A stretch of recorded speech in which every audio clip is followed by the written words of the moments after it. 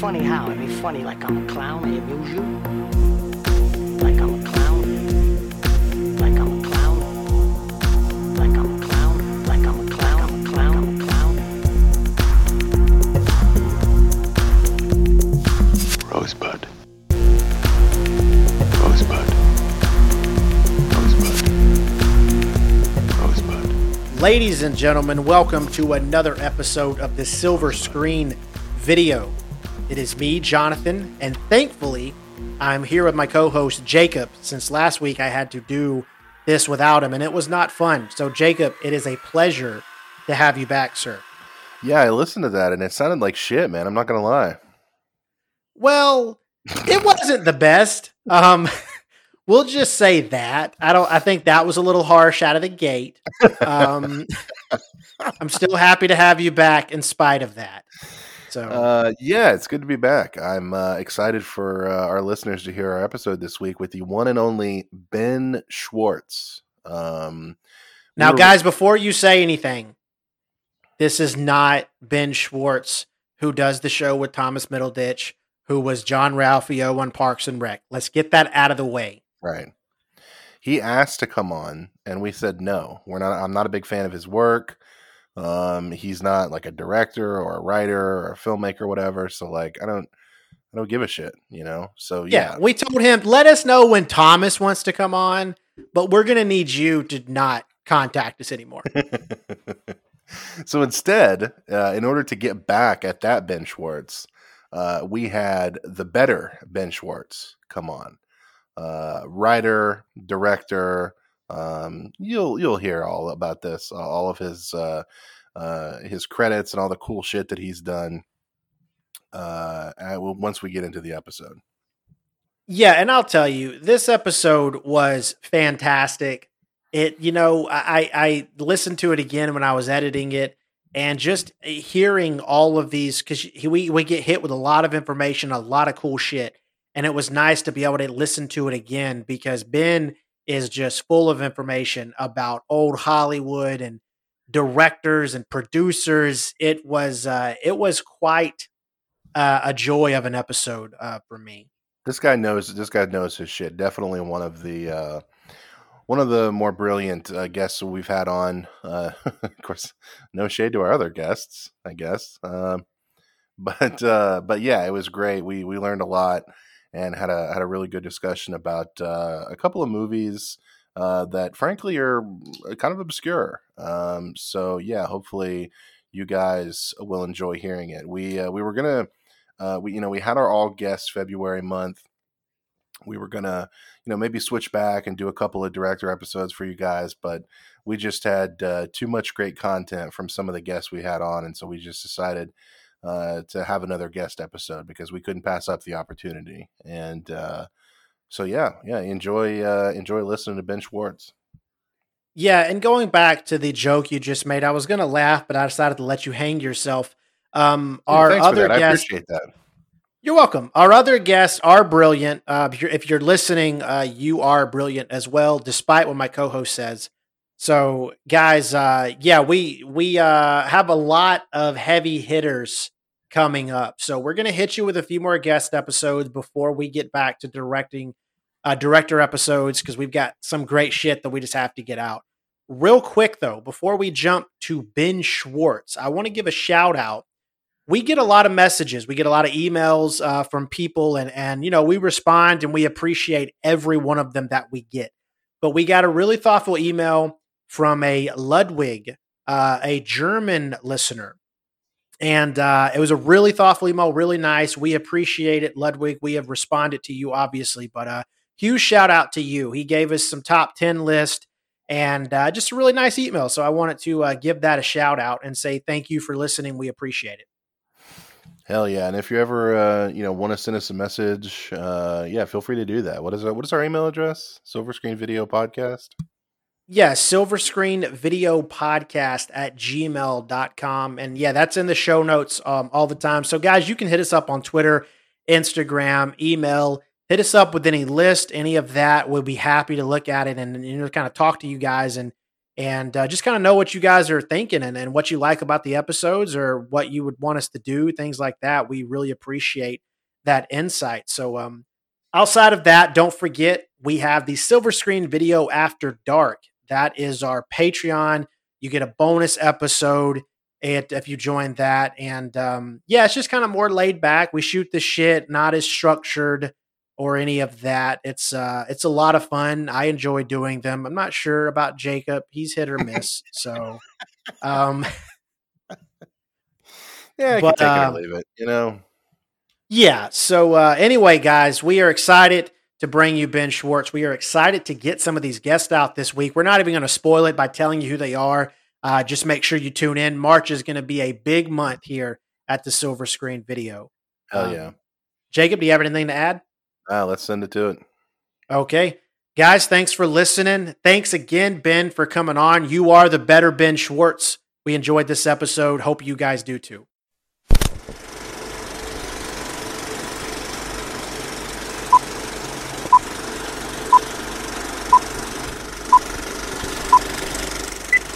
Folks, our guest this week is a very talented writer and director whose work you can find in The New Yorker, Vanity Fair, and in the latest issue of The Baffler.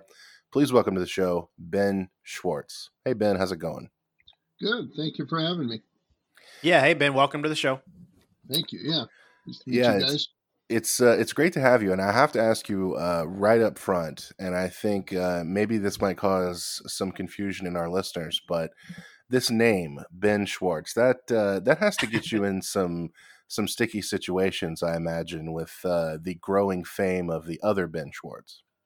Yeah. Well, only on Twitter. It's only Oh, on okay. Twitter. Real life hasn't. I've only had one meeting where I walked in and it's like, hello, meet Ben Schwartz, and the guy sitting behind the desk went, oh. You know? It doesn't happen too much. I say to my manager, just tell them. Just make sure it's okay if they want to cancel the meeting. Just tell them ahead of time. I don't want to see that look ever again. Yeah, I mean, people. It's not only the name. I mean, and the other Ben and I both wrote for the Oscars, Mhm. and we both had a script on the blacklist the same year, Oh boy. right? And Oh, we both wow. worked with Billy Crystal, which Right. was weird because I feel like Billy just kind of up and left me for a younger Ben Schwartz. You know, it's It's like a trophy Ben Highlander Schwartz. thing. Yeah, there can only be one. So, well, my name, it could be worse. My name could be Louis C.K. I mean, That's true. That would definitely be worse. That means meetings probably would have took a nosedive a couple of years ago, I'd imagine, if your Yeah. name was. yeah, except in New York, apparently, where he still gets booked. That's true. Yeah. Well, let me ask you about that, about the kind of, because you've worn a couple of different hats. It seems like throughout your career, and one of the more prominent ones, it seems, is as a comedy writer, and you wrote for the 84th Oscars, where Billy Crystal was the host. When the Artist won Best Picture, I believe, and then you wrote with David Letterman. I guess. Well, how did you get into comedy writing originally? Well, it came out of I'd sold a screenplay a while back, and because I met these different development executives over the years, I've sold 2 screenplays, and one of the development executives I met was Billy Crystal's producer, and she liked my scripts. He didn't think it was right for whatever reasons he didn't want to make the script that she submitted to him. But a couple months after he had read it, he announced that he was doing the Oscars. Originally, it was Eddie Murphy that year was supposed to do it, and then he decided not to do it when because the producer that year that he wanted to work with was fired, and they just announced that they were gonna do it. And she had said to me once, you should write jokes. You should try to, work for Letterman or Leno. And so I never thought about it really, but I asked her if I could submit jokes to them. She said yes. And so I sent in 3 pages of jokes and bits. And he said yes. And then I called her immediately and said, he knows it's not the other Ben Schwartz, right? I mean, it's like really meaningless. It's been going on a while. And yeah, so I still went to the first meeting with all the writers, and I was just like, this is a mistake, and I'll be sent home. But no, it was great, and it was from there I was able to start submitting stuff to like Letterman, and I was never like in New York on staff at a show, but I was submitting stuff to a producer, Steve Young. And so that's how that started. But I had actually sold the screenplay first. And I had done some rewrite work on scripts and then sold the second one. But those scripts, I don't think at this point are going to get made. And, I've done a bunch of, as you said, worn different hats as a writer. And Yeah, I'm interested about the screenplay writing in particular, because you mentioned you had a screenplay that made the blacklist and had sold a couple. Was that kind of your original intention as far as like a career as a writer, to be a screenplay writer, or a screenwriter, I guess I should say? yes, and those are both comedies that I had written. And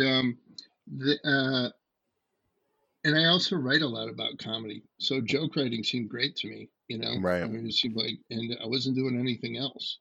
So it seemed like a great job. So yes, movies, screenplay, and screenwriting is what I've always wanted to do, and still consider the number one thing I want to do. Right. I got to ask you, are there any jokes or bits that made it to the Oscars that year that you are particularly proud of? um, well, the room of writers created some great stuff. I mean, I don't. There's only like things that I wrote word for word, one or two jokes, but Yeah. the bits we worked out as a group, yeah, it was a fun show to do. And if you go on YouTube, you can still see it. That Christopher Guest got Eugene Levy and Catherine O'Hara and Fred Willard, and blanking on the actor's name. She's in the American Pie movies. She's the mom, the hot mom. Yeah. But she's in all Christopher Guest movies. Anyway, we had this idea of the idea was that at MGM they discovered the first focus group testing that was filmed. And it was for The Wizard of Oz. And they Bob Balaban played the focus group tester, and he's interviewing this group of people who've just seen The Wizard of Oz for the first time, played by that cast. And so you can look it up online. It's really funny. Now they wrote all that stuff. It was a premise that we sort of gave them, but they improvised all that stuff, and it's just hilarious. That kills me every time I see it. That's really funny. Yeah. But it was just fun to do. I mean, yeah. And, Billy was a fun guy to be around because he's what you think. Like if you get a job with a comedian, like what you think it'll be like funny person to be around. When a lot of times they're not. And he likes to be in the writers' room, so it was a great experience. And then a lot of the writers I was working with were from all of these different shows, like the head writers from Letterman at that time, or The Daily Show, so it was, my favorite year, and it was fun to be there. Yeah, that's really cool. That's yeah. I always I feel like it's like maybe like a showbiz like trope that like the comedian or whatever that you're gonna go write jokes for is like secretly like a monster and not really fun. Yeah. So yeah, no, that's so cool. That seems like such a great experience. Yeah, he's a good guy, and he slips into those voices he does just because it amuses him, Yeah. So it was the most fun I've ever had doing anything in this business.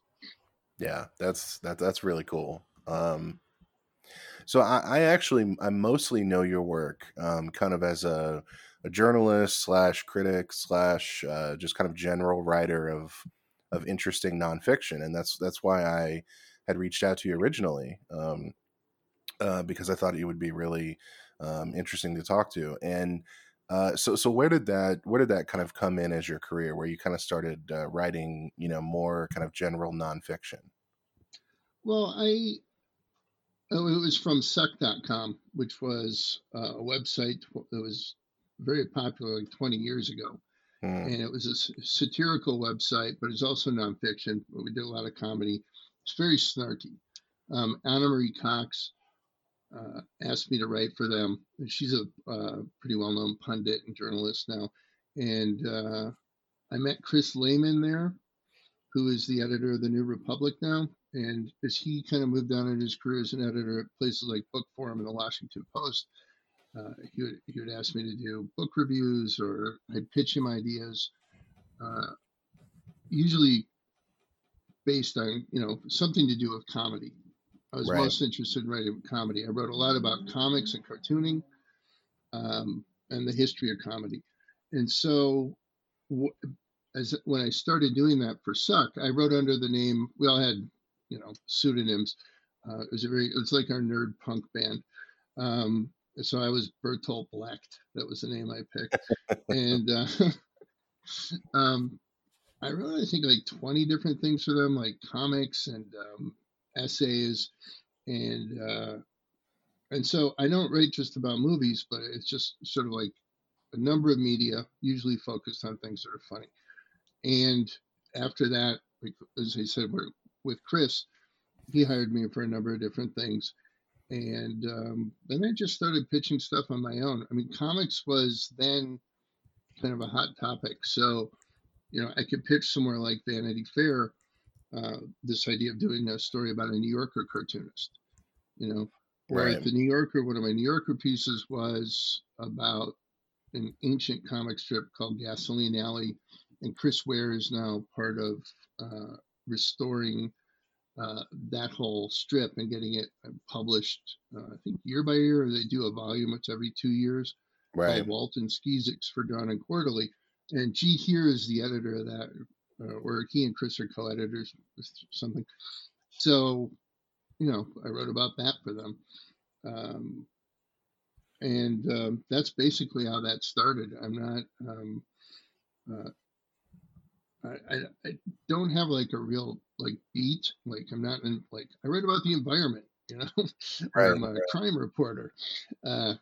So like this news story for the Baffler is one that actually came out of something I was writing for Vanity Fair, a different topic, but it ended up with me watching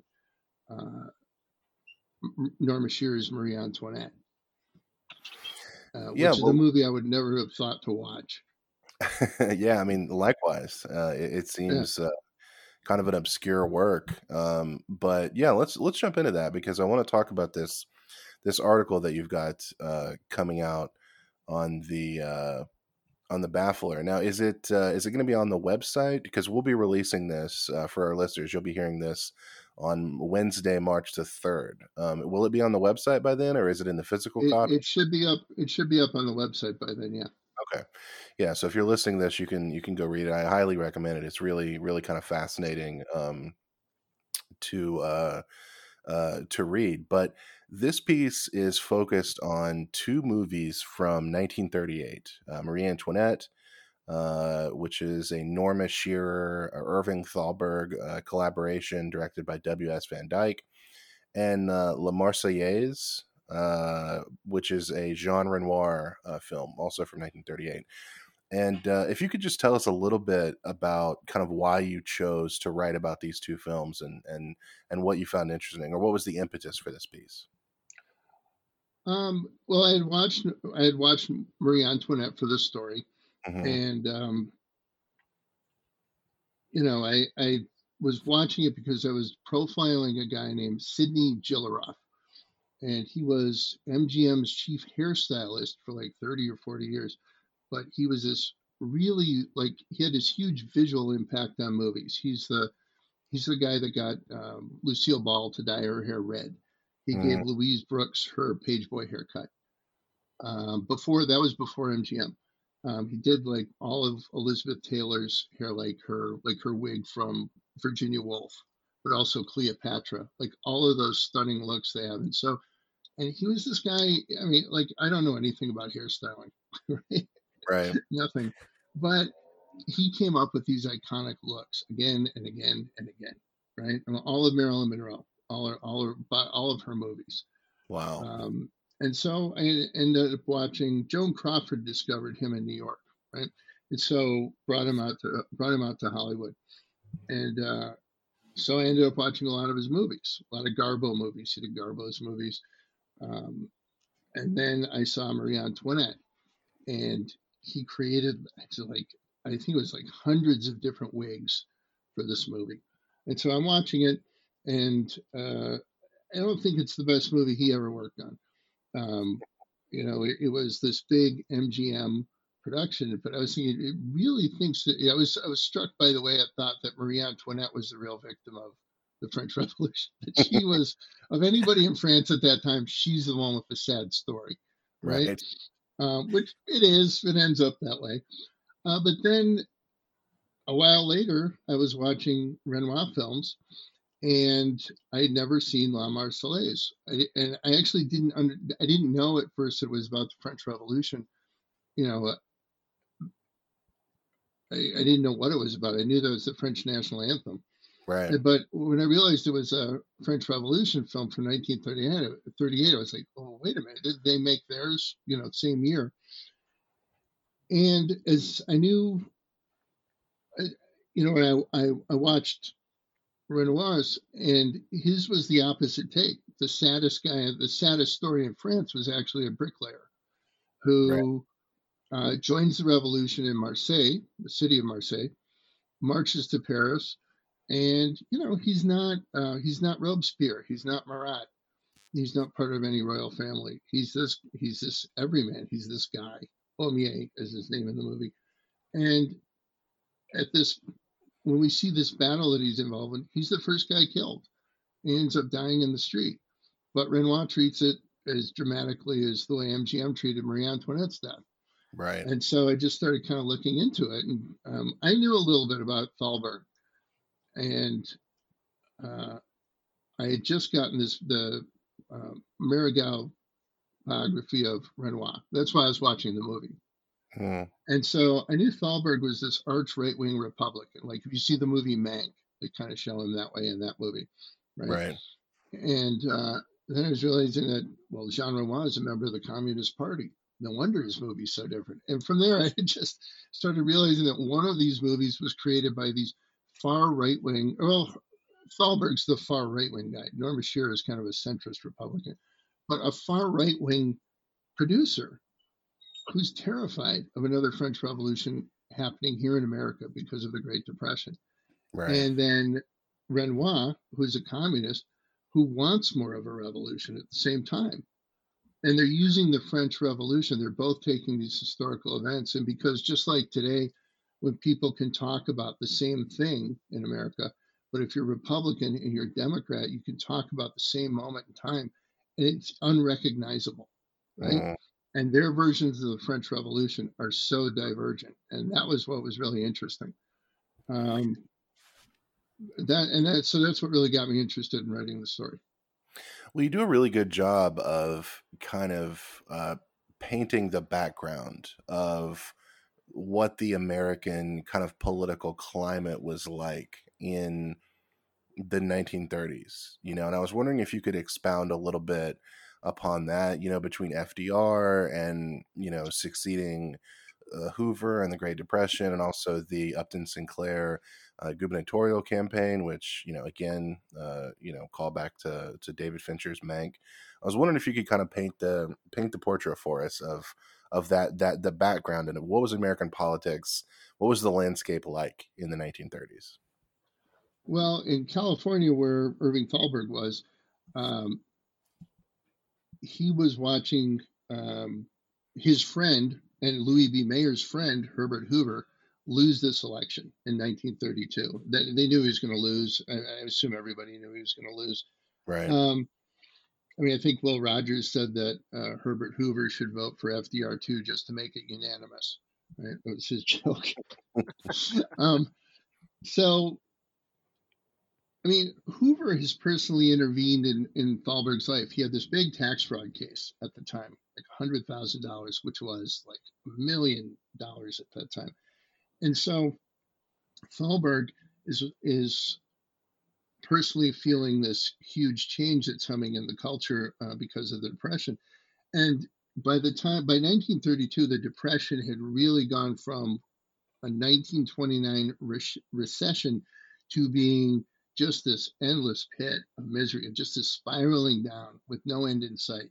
Mhm. And so Americans were really thinking of different ways, different governments we should have, not a different president, but a different government.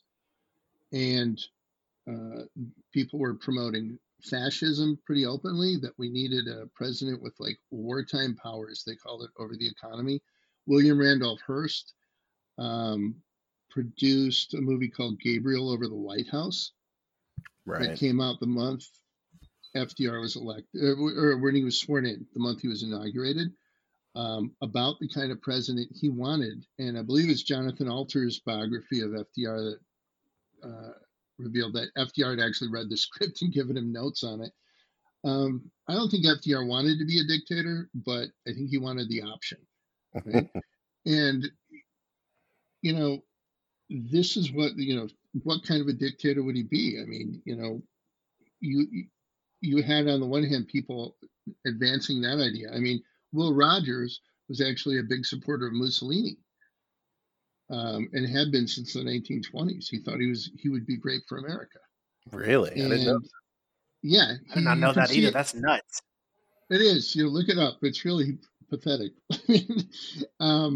He really thought we needed a leader like that in America, because at that time Mussolini was not aligned with Hitler, and people thought he was more of a benevolent dictator than he actually was. He had a big PR campaign in America that was sort of selling him as this lovable lug who's doing the right thing. In the way really that Trump was sold to us at the beginning. It didn't last long. Mean, during the campaign, we kind of really saw what he was right away. But a lot of people wanted to believe differently. And so that the flip side of this is, there's the dictator side of it, but there were a lot of leftists in America who wanted a different kind of government. And the far left was really resurgent in a lot of ways in the 1930s. And that's what really scared Thalberg. And Thalberg saw fascism in Europe. He saw fascism possibly here. The movie Duck Soup is about fascism. Herman Mankiewicz's other great movie. Right. And there was a Broadway show that the Gershwins did with George Kaufman and Maury Riskin, two great Marx Brothers writers, about fascism taking over in America. It's interesting, in the early 1930s, you see movies and plays about fascism happening here, pro and con, right? And then by the end of the 30s, the same people are making movies against fascism in Europe. Like, we saw it, I think, better by the end of the decade for what it really is. And so in 1932, you see Thalberg starting to really worry about losing everything. He really thought that the Reds were going to take over here. He saw Upton Sinclair in California, who's a writer at MGM. He had sold things to MGM, and he met with Thalberg. He was a former socialist and now running as a Democrat. I don't know how close the parallel is to Bernie Sanders or not doing that, but he had this plan, the EPIC program, End Poverty in California, right? And it was about redistributing land to impoverished people in land that wasn't really being used for anything else. So they weren't going to go, find some rich farmer and take all his land away, or some, agriculture company. But they were starting the process of simply giving land to poor people. Mm-hmm. And that really scared Thalberg. And, he, as you can see in the movie Mank, he was supporting these fake newsreels that were released in movie theaters at that time that MGM helped make. And the newsreels had actors that were supposedly playing Sinclair voters. and they were dressed up as radicals or like just crazy looking people, like hobos coming to California because they heard there's free land and free money. And then you'd have I forget the name of the guy who's running against Sinclair, but his supporters were all these nice people in suits and dresses, just, we want an American decent government. We want, American values in power in our governor. And there's this big divide on what would happen. And in 1932 or 3, that's when Thalberg and his wife Norma Shearer, who was a huge movie star at the time, discovered Stefan Zweig's his biography of Marie Antoinette. He's an Austrian writer, and it was about to be translated into English. Norma Shearer really wanted to play Marie Antoinette, and Thalberg saw in her story exactly sort of what he feared would happen here. And so that's when they began getting involved in developing this. And you can see, as I show in the piece, you can see the similarities in Thalberg's treatment of the Russian Revolution in a movie called Rasputin and the Empress. And then in those Upton Sinclair newsreels, all of them just involve crazy mobs of working people, attacking rich people and taking everything they own. And that's what Thalberg had a big vested interest in avoiding that scenario. And also, though, in real life, I mean, in 1932, the Bonus Army was marching in Washington. They were veterans of World War I. Because of the Depression, they were asking Congress for their veterans benefits early. And Congress and the Hoover administration didn't want to do it. And so they began marching on Washington. And it ended up in a giant riot outside the Capitol, where American military officers, including Douglas MacArthur and George S. Patton, ended up shooting and killing 2 veterans. But mainly they routed them with bayonets and tear gas. So there weren't a lot of deaths. There were more deaths at the Capitol in the recent insurrection. And Right. So it was really happening. I mean, there was real reason to look around and see that the America we had grown up in, they had grown up in, wasn't going to be the America they were living in maybe 4 years. And so that kind of political reality was on Thalberg's mind. He was also, unions were a problem for him at MGM. Never had them before, but because of the National Labor Relations Board Act of 1933, I'm sorry, I shouldn't know the name of that government program. But it protected unions. It gave them the right to collectively bargain. And so he was seeing it encroach on MGM as well. Well, let's talk about Thalberg a little more specifically and personally. I mean, obviously, those are the kind of political background he's responding to. But I'm interested because I don't know. I want to talk about these 2 kind of different vectors, because if you read kind of anything about like classic Hollywood or any kind of history of the studio system or whatever, you learn about Irving Thalberg and his kind of status as like a boy wonder almost. Mm-hmm.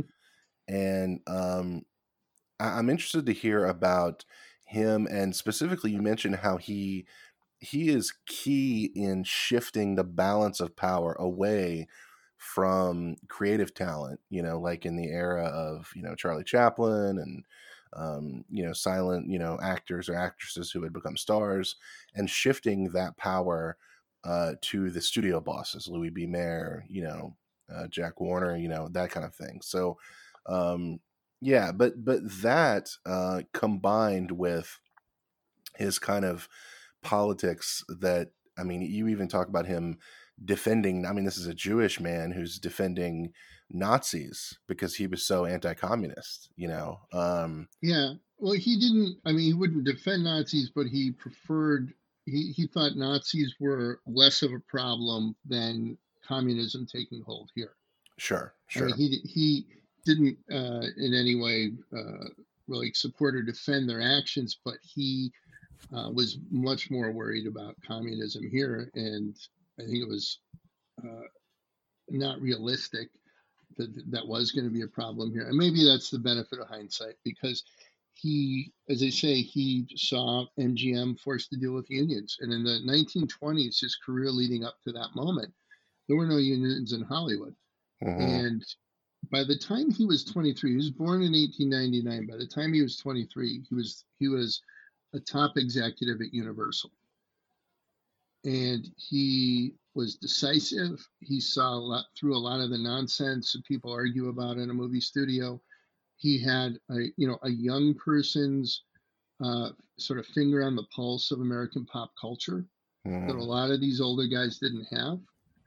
And he grew very successful very young. I mean, 23 is nuts. It's almost like, when you hear about somebody like Phil Spector, or very young people making it in the music business really young, sort of when rock music came up. Right. And he's kind of like, I see him kind of like that, because the Louis V. Mayers and the Carl Laemmles and the Adolf Zukers were older men, and they weren't, I don't think they were as attuned to, what kids were into, what young people were doing, what a lot of the audience wanted at that time. And Thalberg really was. I mean, they were very good at their jobs. They were not struggling, but he was great at it. I mean, he had an edge they didn't have. But and I believe it was 1923, Erich von Stroheim had made Blind Husbands. He'd written and directed Blind Husbands, and he was working at Universal. It had a huge hit with that, and he got into this big dispute with Thalberg because von Stroheim didn't care about the money. It was about getting it right, and he's written up sometimes as this extravagant director who was, spending money on making sure that all the period costumes were there exactly right, and the sets were huge and lavish. But I tend to think part of that, I mean, two other things matter in this. One is he was planning huge movies. Like, I just watched Foolish Wives for this, and it's about a 2 hour and 20-minute movie. And apparently that's only 2/3 of the movie, and the rest of it's just gone. So he was planning like 4-hour movies then, and his movie Greed was planned to be over 10 hours. Oh, wow. And he was serious, and he shot these movies. And so that money he was spending wasn't, as they say, it gets written off as like sort of esoteric and, obsessive about things that aren't that important. But when you're shooting a 10-hour movie, it costs a lot of money. And yeah, I mean, I can't even begin to figure out how much that would cost even back then. That's insane. Yeah, I mean, we today, I mean, you have Scott Frank making Queen's Gambit for Netflix. That's a 7-hour movie. He wrote it like a movie. It's not really written like a TV show. That's what he was thinking of. Think of Abel Gance making his Napoleon movie, right? His biopic of Napoleon, which I think we have about 5 hours of it. And it was meant to be a lot longer.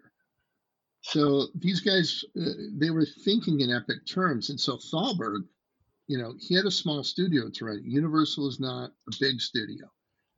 And von Stroheim had no regard for what Thalberg wanted or was saying. And Thalberg didn't seem to have a creative concern with von Stroheim. It was the money.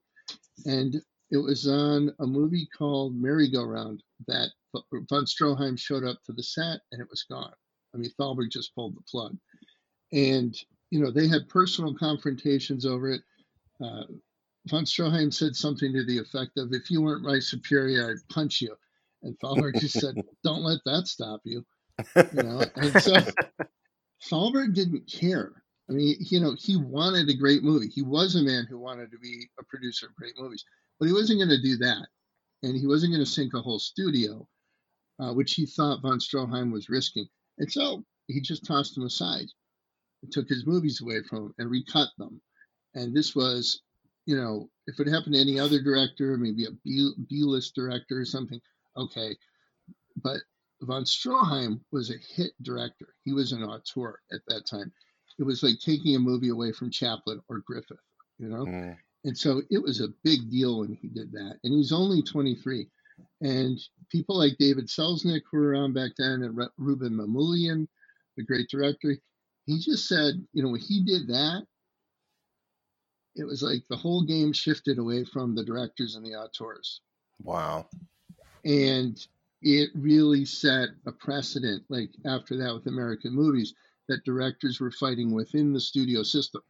They weren't using the studio system to make a movie. They were working within that factory, and that was, they credit it to Thalberg, and it's a huge, just sort of change of course for the American film industry. That's. I just want to jump in and say that's just incredible to and I'd never heard that story before. I mean, you hear it in kind of vague terms, like, oh, von Stroheim, was notoriously tough to work with or whatever, and he was a troubled director or whatever, but to like locate it to that specific power grab of Thalberg, grabbing power away from, this kind of hit auteur, the successor of D.W. Griffith, Erich von Stroheim. And I don't know, to locate it in that specific moment is really, really fascinating. I never heard that before. Yeah, what was new for me when reading about him was I'd known he'd made these movies. I'd seen some of them, like Greed, and we all know him from Sunset Boulevard, where he plays the butler in Gloria Swanson's house. And what I didn't understand about him, he wasn't just sort of a kooky director from back then. He wasn't just sort of this esoteric, eccentric, guy wearing a monocle and walking around, like a Prussian guardsman or something from the 1890s, which is how they paint him. He was, regarded as a great artist. He was hugely successful. It was taking a movie away from a great artist. That's how it was seen at that time. So, and at that time, now this was one of the reasons I found the story so interesting, is that as Thalberg's just taking these movies away and cutting them up like Foolish Wives, and Merry-Go-Round. In France, Jean Renoir is a veteran of World War I. He's sort of immersing himself in silent film after the war. And he sees Foolish Wives, and he's just like knocked out. He sees it 10 times. And he knew he wanted to make movies, and he'd grown up around art, an artist like his father, Pierre Renoir. And he saw von Stroheim's film, and it just changed everything he thought about art and movies. And he would say over the years he came to regard von Stroheim as a kind of god. And von Stroheim's real devotees, consider it sort of like being in a cult. 50 was it like, yeah, because 50 years later, Renoir was writing a letter to Herman Weinberg, who wrote a book about von Stroheim in the early 1970s, and he kept describing it, saying, "You're the high priest now of our cult. You're it. You're the leader." And it's these people who are grabbed by von Stroheim with such passion, and he was so influential. Eisenstein as well, apparently. And to think, this so early on, the way Thalberg's just like, this guy's not going to make me money, kick him aside. We'll just get this other guy in, and we'll get another guy with a monocle, and that's fine. And and Renoir was just like discovered, his path in a way. He was hugely influential on Renoir. Of course, he became his own artist, but that Thalberg and Renoir were such opposite numbers in as early as like 1923, their whole sensibilities, and that they would not together, but like 15 years later, their movies would appear in 1938, as just as diametrically opposed. Well, let's cross the Atlantic a little bit, and let's jump into Renoir, and specifically, I guess, I was wondering if you could talk a little bit about the kind of background in France and Europe, the political situation, which was even more volatile, it seems like, than it was in the United States at the time, and kind of Renoir's place in that context. In the 1930s? Yeah. The kind of political context that Renoir was working within.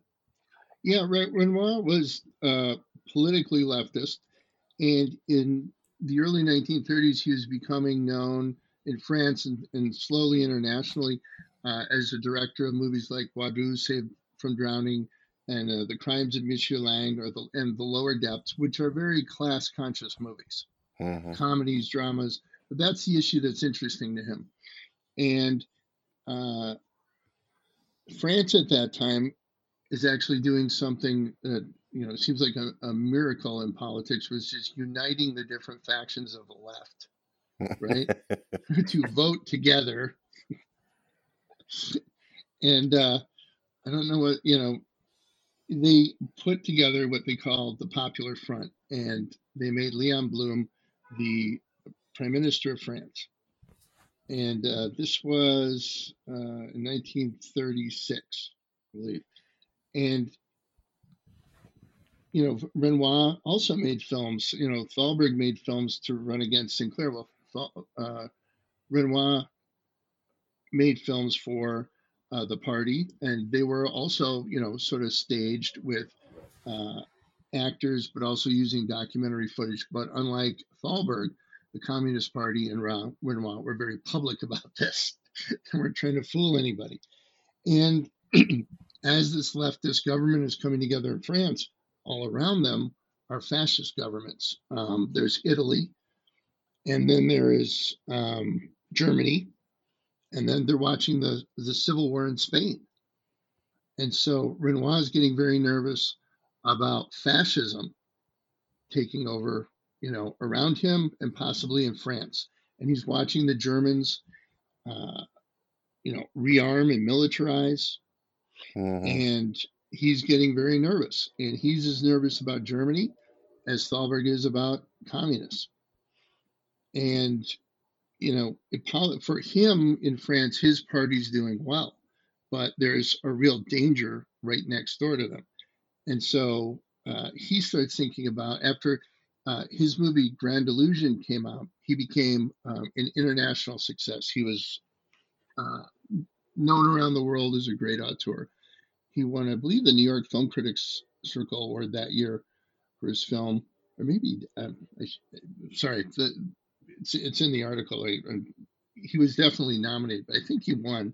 And he sort of attained a box office clout and fame that he had never had before.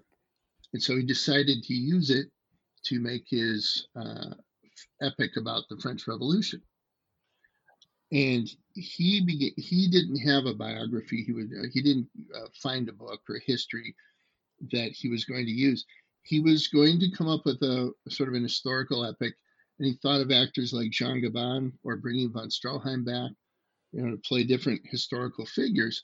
But he got bored with that idea, because that's usually what happens in historical epics and biopics. You find a movie star or somebody to play, Harry Truman or Winston Churchill or somebody, and you make this movie about this epic personality in our history and the epic events all around him. And he got more and more interested, not in that, but in trying to research day-to-day life in France at that time. And he starts, he and his researchers and his writers, they start reading courtroom transcripts. They start reading recordings of meetings of clubs and organizations. They try to get the feel for people's voices.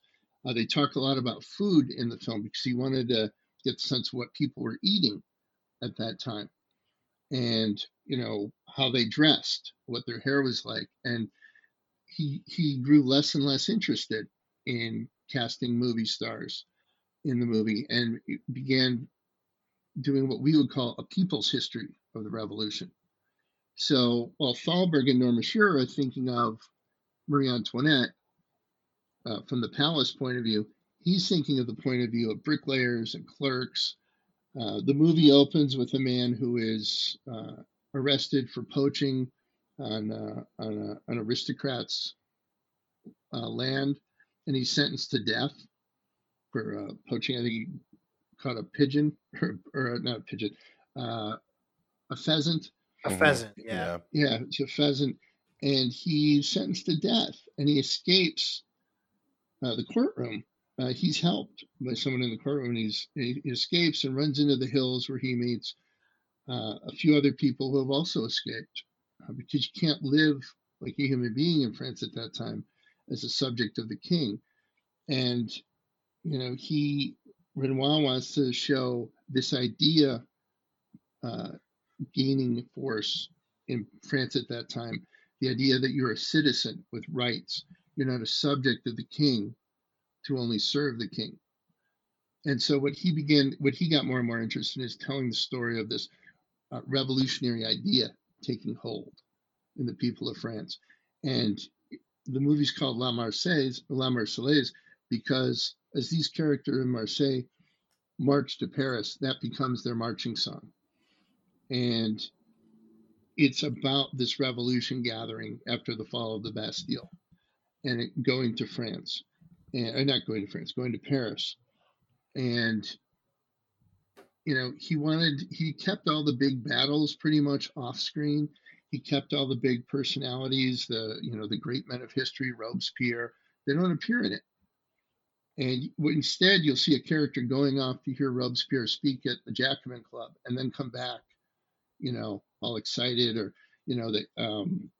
you see the impact of these battles and these events on these everyday people, changing their lives. Sort of like the way we watch the news, and these economic events with the, or the pandemic, or, right. Some battle somewhere. We're not really there. Well, we're here for the pandemic, but we're not really there at these big events, and it affects our lives still. It reaches, and that's what he wanted to show. And Beaumier is a bricklayer, and that's kind of the central figure of the movie. You watch this guy; he's very funny, and he's not so worried about Robespierre. He's sort of like the boots he has to march in are terrible; they're too tight. He doesn't like La Marseillaise. He thinks it's too jocular, and it's an annoying song, that he just gets on his nerves to hear again and again. And he's a funny character. And, Renoir focuses on this man's life as the center of the revolution. And he doesn't focus on the terror, which most movies about the French Revolution can't wait to get to the guillotines. Right. They can't wait to show you that. And Renoir didn't want to do that, because he saw the violence of France didn't begin there. He saw it as cyclical. When his characters are in the hills escaping the tyrants they live under, they see a fire in the distance, and they know that a marquis's chateau is burning, and they know their friends and neighbors did it. But they say, the aristocracy made us in their image. We've learned their bad habits, right, to be this violent. They don't like it either. But the violence is something that's always a part of it. But Renoir doesn't want to get to that gory moment. The thing that in Thalberg and Norma Shearer's movie, it's leading up to the terror, right? Right. What Renoir wants to focus on is the lasting impact of the revolution, which is this idea that the rights of man and that you're a citizen, which did outlast the violence. He's right about that. Right. And Beaumier's life is really what he shows during the revolution. And, because of that, I think of La Marseillaise, it's a really interesting movie, but it does kind of lack like the great dramatic moment that some great actor would bring to those movies, to the historical epic. But it's still a fascinating movie to watch when you consider how he told it. He did cast his brother Pierre as Louis XVI, and Louis XVI and Marie Antoinette do appear in the movie, but they are really supporting characters in history. Right. And that's something he wanted to show. And he didn't cast them. This is very interesting too. Like Thalberg and Norma Shearer, he cast them actually as sympathetic figures. They're actually not, despots. What Renoir wanted to do is kind of depersonalize the revolution. It's not about these two people. This revolution, this philosophical evolution in human beings is coming whether these people are cruel, evil, tyrants, or they're like they are in the movie. They're just kind of oblivious to how cruel their system is. Right. And so his brother is actually kind of, Pierre is actually kind of a likable guy. And this is, I know in your episode of when you talked about Jean Renoir, you brought up Renoir's sort of philosophy about characters. Everybody has their reasons, Hmm. So everybody in the movie is moving from their own motivations, and that's what his Marie Antoinette and his Louis do. They're not. They don't hate the working people. They don't, want to. They don't want to crush them, but they don't get what their system is, and they don't understand they're not entitled to that. Right. And them coming to that realization is really the end of this movie for them. But it's not about them getting killed. It's about them realizing it's over. Because that's the big point for Renoir. Right. Right. I think you do a really good job of kind of showing the kind of two, the two opposing, the businessman, Irving Thalberg, and the artist, Jean Renoir, and they're kind of two differing portraits. But there's a third wheel in here, kind of, and that's none other than Norma Shearer. Yeah. Who you mentioned had to kind of take over production of the movie after Thalberg's death, and I was wondering if you could talk a little bit about her, kind of her relationship with Thalberg and how she kind of finished this movie. I was particularly interested in your characterization of W.S. Van Dyke, who apparently drank a lot of gin on set and was basically what do they call him, One Take Willie or something? Well, yeah, one take name. Woody, Woody, take Woody. right. Yeah, who, by the way, he wasn't like a drunk on set or anything, but he did like to drink. And his most famous film by far is The Thin Man, Right. with William Powell and Myrna Loy. He perfect writer for Dashiell Hammett, perfect director for Dashiell Hammett and those two actors. And when Thalberg died in 1936, he was always sickly. He had grown up very weak. Nobody thought he would live to be 20 years old. I mean, he's remarkable for what they kind of told him his future would be and for what he accomplished. I mean, we're talking about his politics here, but he had a huge impact on the movies. I mean, for everything, he's the villain of Erich von Stroheim's life, but he also backed Lon Chaney completely. Loved Lon Chaney. Brought Garbo to America, really, and or made her, I don't know, supported her completely at MGM when someone like Louis B. Mayer wanted to Americanize her, and right. when he saw a great artist that worked within his factory system, he really did back them. And there are great careers at MGM because he saw that. And, Norma Shearer is one of them. She came to New York in 1920, and she had big dreams of being an actress.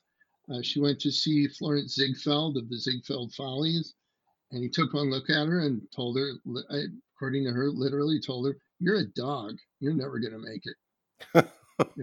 Imagine that. But Norma Shearer was, if nothing else, steely and tough, and she got a job as an extra in a D.W. Griffith movie. She made sure to stand under a light, a sort of a spotlight on the stage for a little while, so Griffith would finally notice her. And while talking to her, she told him that she wanted to be a movie star. She wanted to be a great actor, and he looked her in the eyes and said, "You'll never make it with blue eyes. They always show up blank on a screen. Sorry." So the two biggest names in show business telling you to quit. But she got a part in a movie that later that year called The Stealers, and Louis B. Mayer and Irving, it was Mayer who saw her first, and brought her in, or gave her work, or I don't, I'm sorry, I can't remember this detail, but she got more work out of that from either Mayer or Thalberg, and they really began to see an actress there. Right. And she started to make her name in silent films, and without Thalberg. And eventually, they fell in love and got married. And then once they were married, I think if I remember the timing correctly, he starts to put her, she's in like fun comedies. She's in like Broadway After Dark and stuff like that, like, very silly kind of flapper kind of movies. but she's also in a great movie called He Who Gets Slapped. Mm. That's the Lon Chaney movie. And once they're married, he starts putting her in sort of prestige. And in the late 20s, they're married. He starts putting her in prestige kind of films because he was always a guy, who wanted that kind of respectability and prestige productions, and Right. to be esteemed by the critics and make the movies the equal of Broadway and that sort of thing.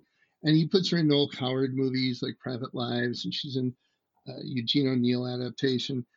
And she puts together a really amazing career. I mean, she's nominated for 5 or 6 Oscars. She wins one for a movie called The Divorcee. And Great movie. she's the real deal. I mean, she is a movie star, but she's called the Queen of the Lot because she's married to Irving Thalberg. By this time, MGM has become a studio. Thalberg has followed Mayer to this giant super studio they created, and other actors on the lot, like Joan Crawford, really see that she's getting a preference of directors, the best directors when she wants them, the best writers, and the best projects, And I mentioned Sidney Gilleroff earlier. He was some dispute between Joan Crawford and Norma Shearer because Crawford discovered him in New York, brings him out to MGM, and suddenly Norma Shearer wants him to do her hair, right? Right. And Crawford is like, this was one of the many facets of the rivalry, but it's another sort of link to all these stories for me.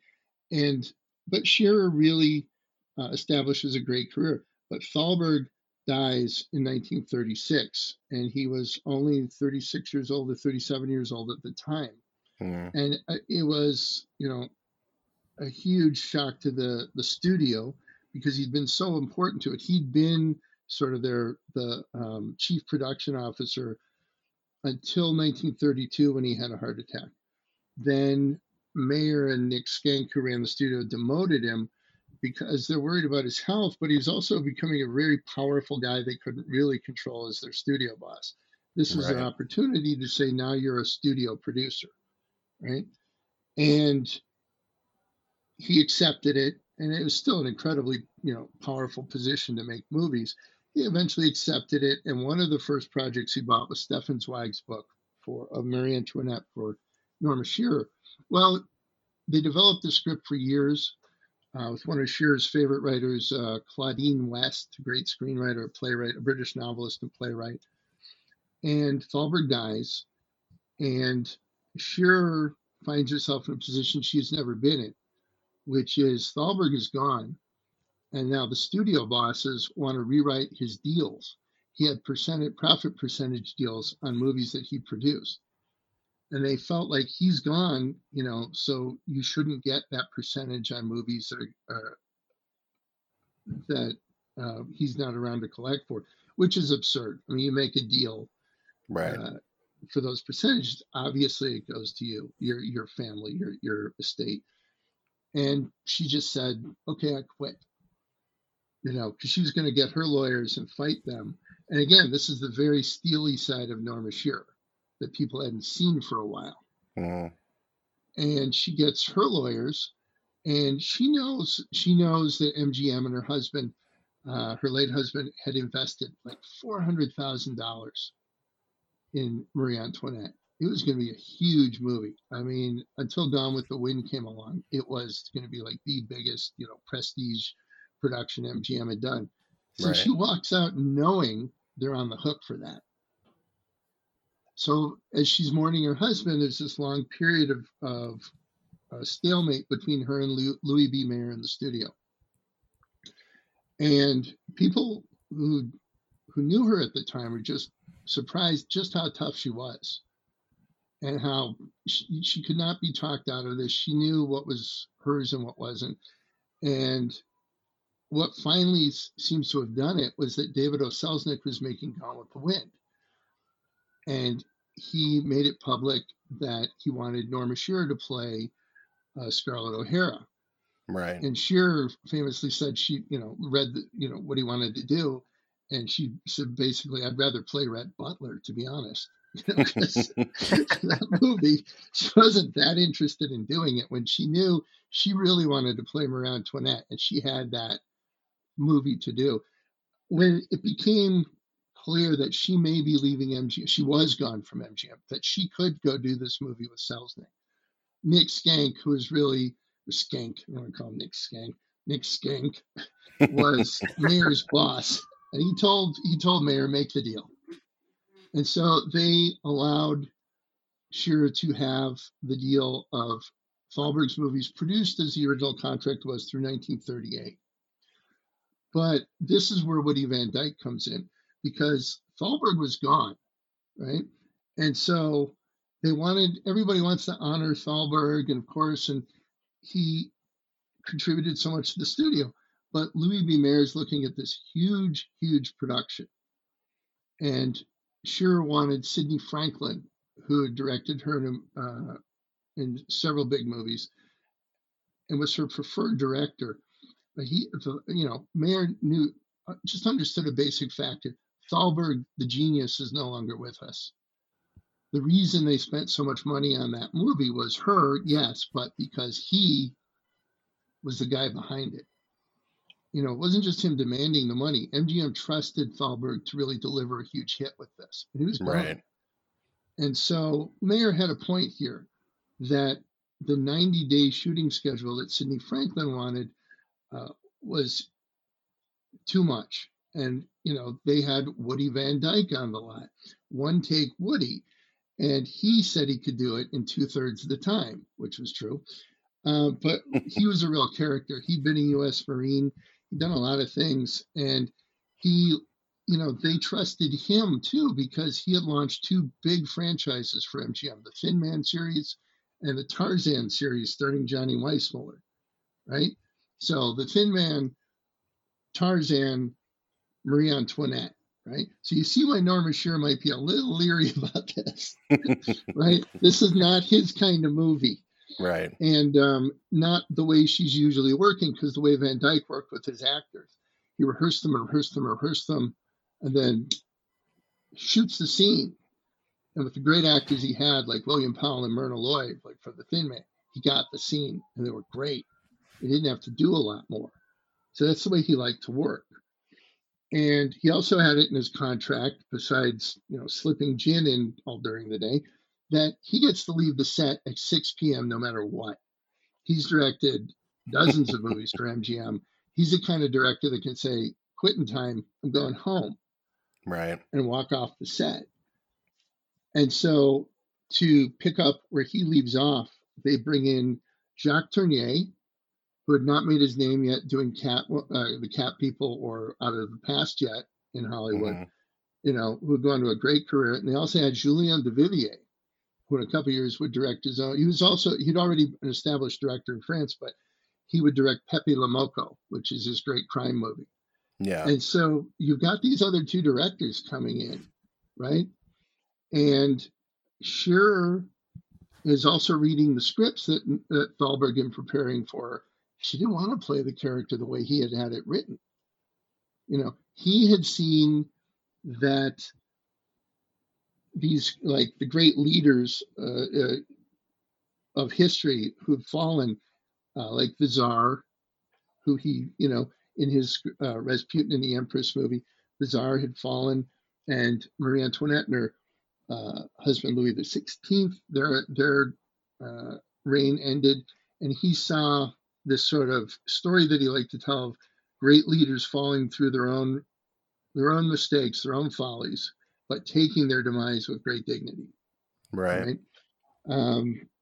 It was Charles MacArthur, who was working on the Rasputin and the Empress, who said that basically here's Thalberg asking him, a Jewish man asking him to write the Tsar, and his Empress is sort of Mr. and Mrs. Hoover, like, Lucy felt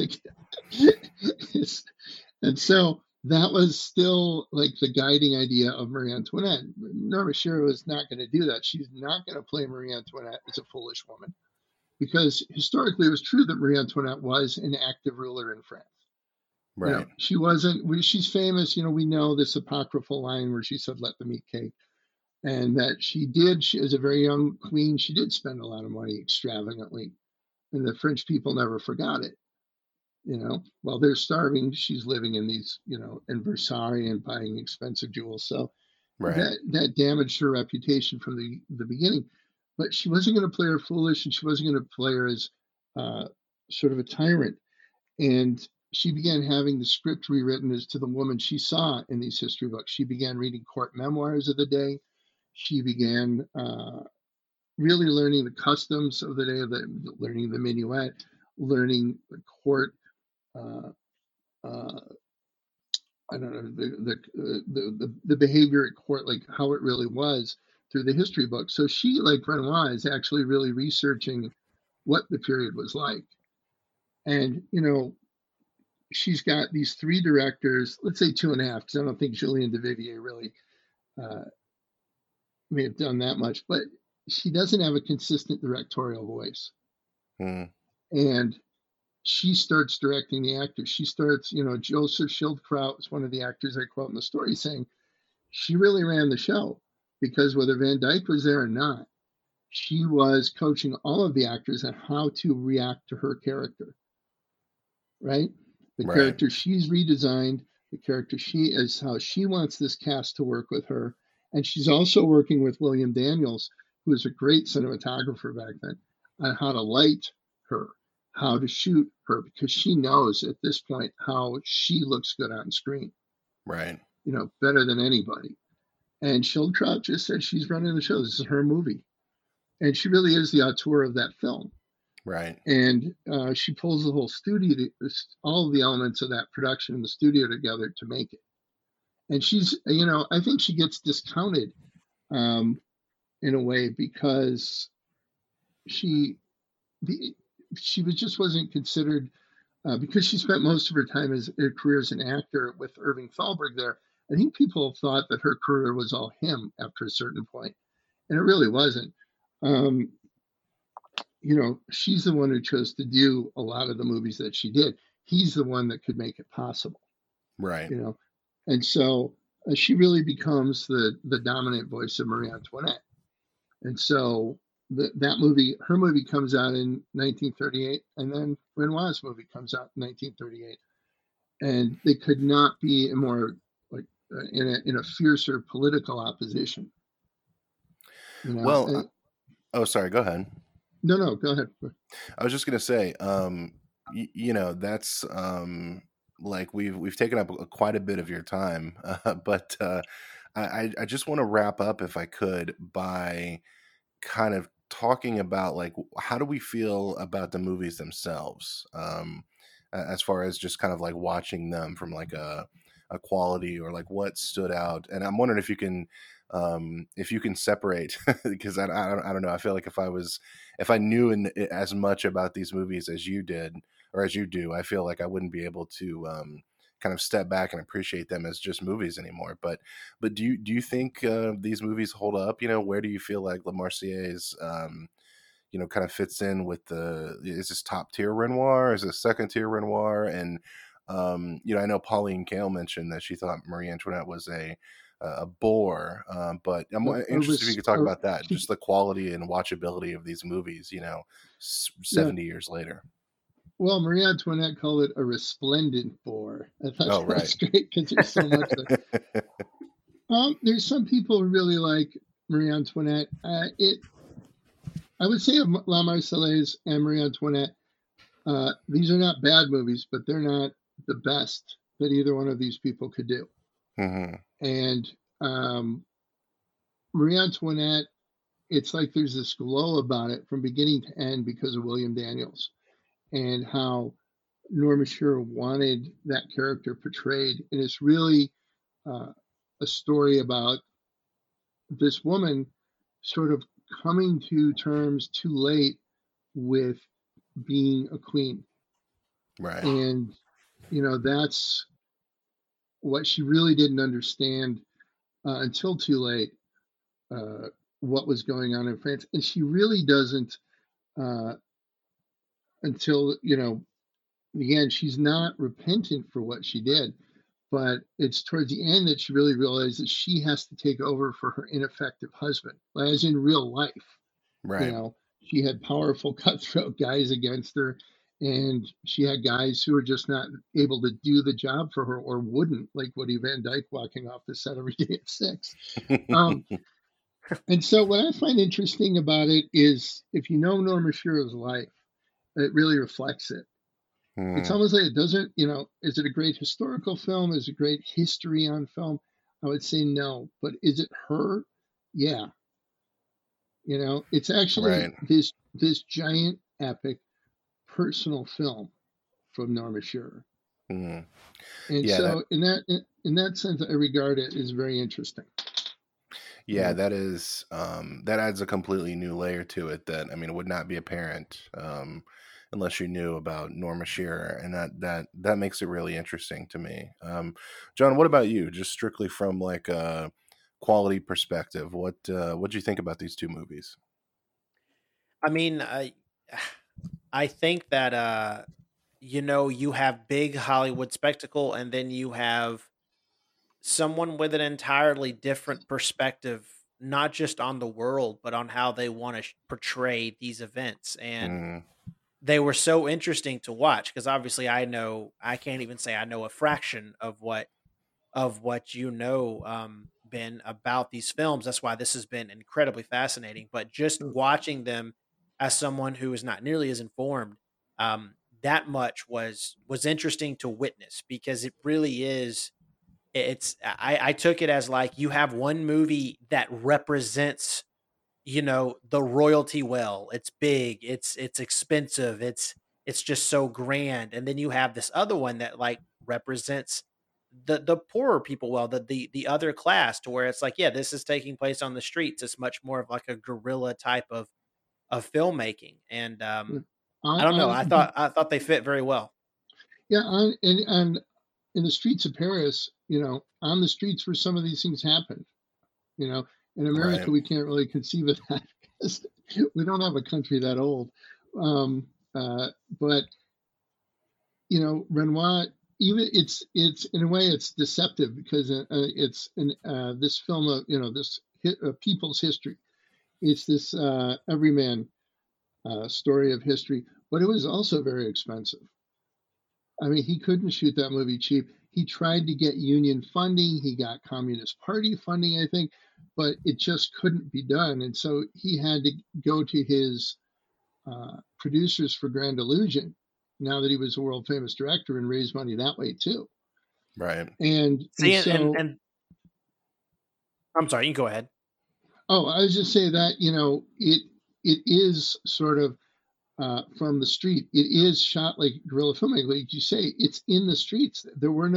He had sets built for, I believe, some scenes of it, but or he had to.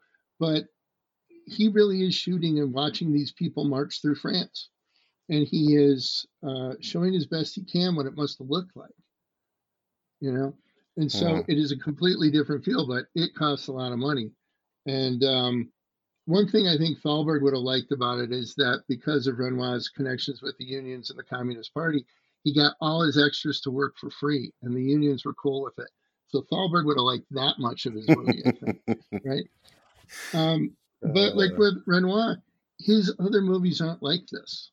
It's right. I think it's kind of unique in his body of work because there is no Jean Gabin. There right. is no star to center the story on, and it's not structured like the usual biopic. It's not done as a drama like Grand Illusion, where you're watching, which is also, by the way, it's really a story of an idea of an aristocracy crumbling. And I don't think it was lost on Renoir that the aristocracy hadn't completely disappeared, because his next movie was Rules of the Game, which also opens with a guy who's arrested for poaching. So it's still going on. But it's a really interesting film because he is it is such a innovative way, and it's such a radically different way to look at historical epics. I hesitate to say that he was the first to ever do it, because I think of, some of the Russian films from the 20s, like Eisenstein's, maybe like Battleship Potemkin, um, because those movies also were, Alexander Nevsky is about a really, a great figure of Russian history. Right. But Battleship Potemkin isn't really a film about, if I remember it correctly, it's really not a film about Lenin or anything like that, or any figure like that. So this was kind of a new, kind of a left-wing take on history. And I think it's, historically important for that reason. I think maybe Eisenstein's October may be the closest parallel to this, because it's about a notable event. Obviously, the October, Revolution. So maybe that might be the closest thing to come before this. But again, you're talking about a completely different cinematic language. I mean, that doesn't resemble Renoir's at all. But yeah, I think this may be second tier Renoir, but just barely. I was kind of blown away by just how good this was, and how I don't know. I need to watch the rest of Renoir's lesser known works, because I think even the lesser known ones are incredible. He's one of my favorite filmmakers. There's always something in his movies where you didn't expect, or he never conceived of. Right. In any other movie. Yeah, I mean, he's a master. Yeah. Yeah, there's a big crane shot he does of all the people marching, and they're singing La Marseillaise. And it's you remember that shot where they're all outside, and it's covering them? It's like, I think it's almost 2 minutes, but it's as moving as when they sing it in Casablanca. Right. So Baumier's wrong. It's a really good song. Yeah, and I appreciate Ben. I appreciate you setting yourself up for a sequel to this piece, because you talk about Shearer making Idiot's Delight, and then of course Renoir making Rules of the Game. And I think you set yourself up for a sequel, man. I think a piece comparing those two movies might be in the future for you. Yeah, that's interesting too, because as radically opposed as their politics were at the beginning of the 1930s, by 1939, when those movies come out, was Idiot's Delight? I think it's 1938. But their next two movies are both about wealthy aristocrats and people who are just not paying attention to the World War.